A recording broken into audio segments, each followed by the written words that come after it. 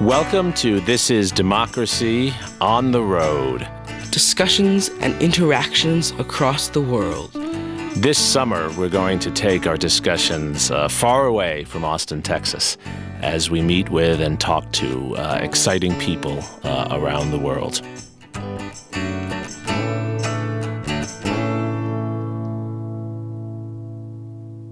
So we have with us today Professor Alessia Morici from the University of Parma. She is an archaeologist and an expert on the ancient history of the Italian peninsula. And she has just walked with our family through the Forum and the Colosseum and the Palatine Hill. Welcome, Alessia. Welcome. Nice to have you here. Nice to have you here. Zachary Suri is with us here as well. Hello. And today, I'm here too. Natalie Suri is here too. She is saying hello. Allison Alter is here as well. Today we were walking through the Forum in particular, and we were discussing, Alessia, the relationship between the Senate and the Emperor. First, tell us, in ancient Rome, what was the role of the Senate? Yes.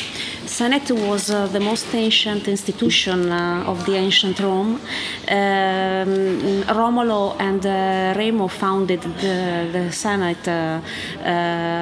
The tradition says that they decide for a large assembly with patres. Patres in Latin is ancient people who get the power with a number of about 100 senators in the first time, but the senators become until 900 during the Roman time.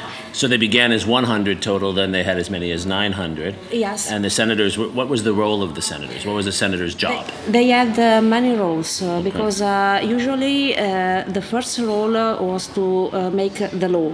Okay. The second one was the administration of justice.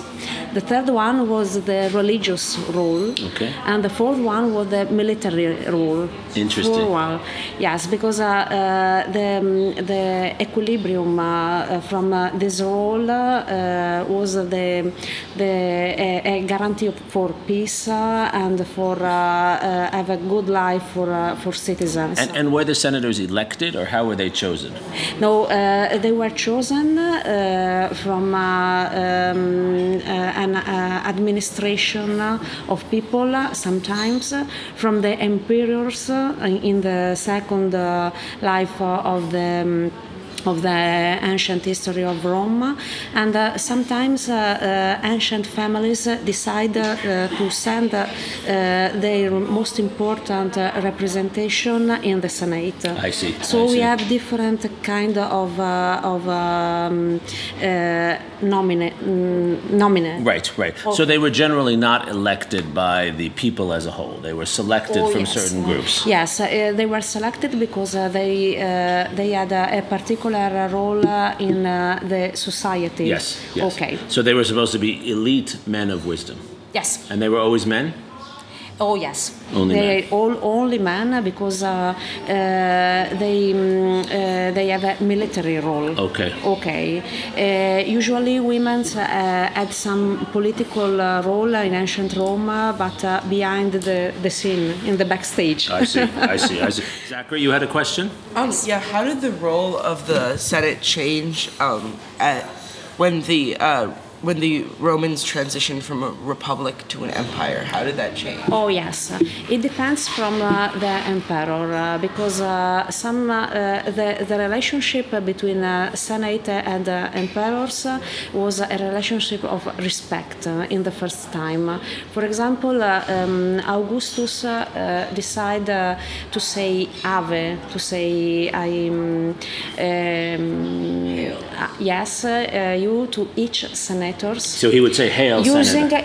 Using the name of the senator, and the relationship was a peace relationship with many respect for the ancient gentes, the ancient families of the senators. It was a strategic way to have power because Augustus had power, but the senators have too. I see. There is sharing power. Yeah, sharing power, and they had a negotiation about power. When senators have a good relationship with emperors, usually the power of the emperors is long life. When the emperor is an absolute king against the power of senators, usually has some problem in Rome, because the Roman administration of state, the Roman government, prefers an equilibrium between powers, justice, making law, and government. Right, so this is where the founding fathers in the United States get their ideas also of balancing. That's how it is now, or that's how it is now, or that's how it was. Or is it that way today? Yes, usually. Go ahead. There is a relationship, for example, between the three power, the three level of power in the Roman world and our Italian constitution, because we think that you have to divide different kind of power. Yes. And you can't put it all together because it's not good for citizens. Right, so the idea was that this is an idea that Americans adopted as well, an idea from ancient Rome, that no one person should have too much power. No. That power has to be shared by different bodies, by, in the case of Rome, the Senate as well as the emperor. Yes. Correct? Yes. So the next question I wanted to ask after talking about the Senate is, how do we understand the emperor? Because in our histories of Rome, we tend to focus on the emperors more than anything else. We call it the period of Augustus, for example, right? Yes. What role did the emperor have, and what were the emperor's powers that were different from the Senate's powers? Quite different, because usually during the emperor's time, the dynasty had the power. The Senate had less power. They were a representative assembly, yes. But during the imperial times, we had a period in which the emperors lost power, yes. And the Senate became important. Yes. There is oscillation. An oscillation. An oscillation between the power, and this is the reason because the Senate has a long life, longer than the emperor's life. For example, the Senate and after the end of the antiquity, after Justinian age. Right. So the Senate goes back earlier and lasts longer. Yes, is the long life institution in the Roman world. Interesting. And the emperors are not. And in many ways, right, the Senate was the one who got to write the history books after the emperors died. So they determined how many of the former emperors like Nero and Caligula were viewed by future generations. Yes, future people. But Caligula had a short power. Yeah. Yes, very short, because usually the relationship between people and Senate in the Roman age is so strong that it survives against the emperors. So even with the strongest emperors? Oh, yes. Even with Augustus and with Constantine and others, the Senate was still very strong? Oh, yes. Constantine and Augustus were strategic in their relationship with the Senate. Caligula was not strategic, and Nero was not strategic. Right, and they did not last long. They did not last long. Very interesting. So what we're learning is that one of the essentials of Roman government was that the Senate had a long-lasting role. Yeah. Even if you had more powerful emperors, even if you were at war, the Senate Yes. played a crucial role. And change played a crucial role, but democracy was always evolving and changing. Yes. It never stayed the same. With each No. emperor, the relationship would be different. Yes, because every institution changes its activity during the Roman world. You have the same name, but you are not the same roles. Right. Okay, so you have to check every 10 years what is the oscillation between the roles, because you can have the same name because you have to show that there is an idea of immortality of the institution, but the roles can change. So what do we learn about today, about government today from Rome? What are the lessons?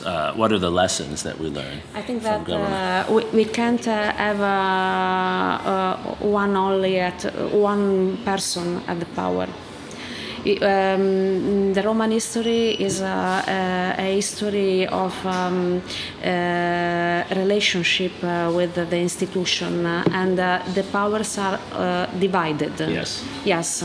So you can have a social lift between different classes of people, but you have to divide the power. I see. Yes. I see. And I'm going to just state the question again, so it's clear. The question I asked that Alessia just answered was, what are the lessons from Roman government for our governance and democracy today? I think the same one. Democracy is a condivision of Combination. a combination of what you can do, con I saperi. The knowledge you have. The knowledge you have, in spite of your social class. Yes.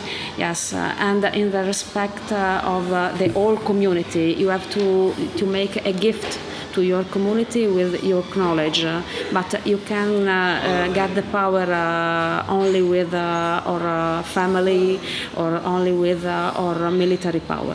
Right. So it's about sharing power and negotiation of power. Yes. And about what we would call checks and balances. Yes, Making balances. sure no one gets too powerful. Yeah.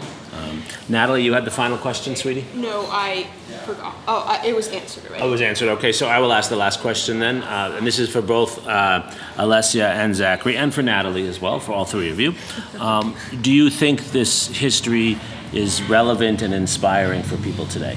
Oh, yes. Can people use this history today? Yes, Alessia. I think that history is the most important subject of study today, because of the memory is a question of identity, of collective identity and of social identity.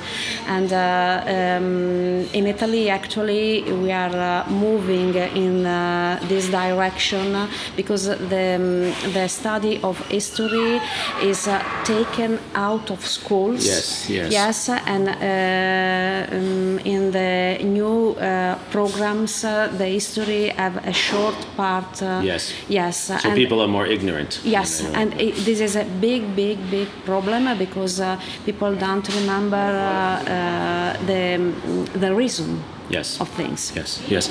Zachary, do you find this history useful and inspiring for people of your generation, for young people? Yes, I think history Of Rome. and the history of Rome in particular helps us understand our societies today better, and how we can do good in our societies, and the importance of activism.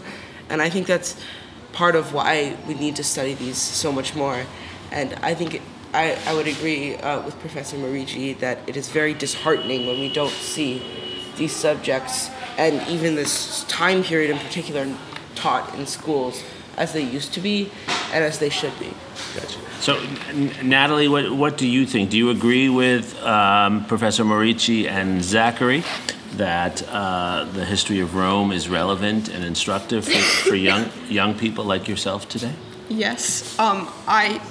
This trip has given me a new perspective on how different governments work, and I think that in order to understand how our own government and how our own system works, it is important to understand how the systems of other countries work.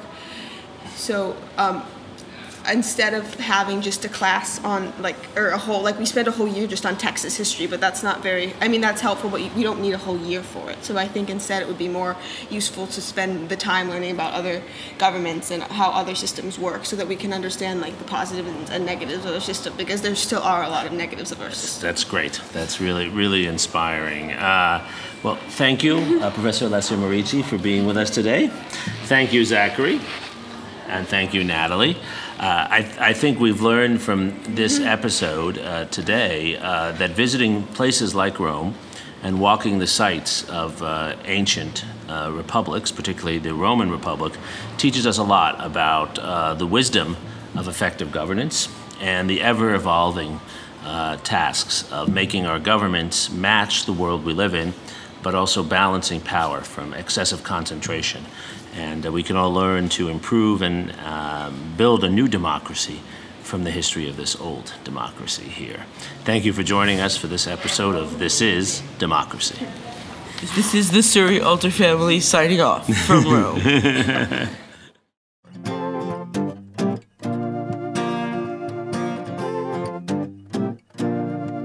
This podcast is produced by the Liberal Arts Development Studio and the College of Liberal Arts at the University of Texas at Austin.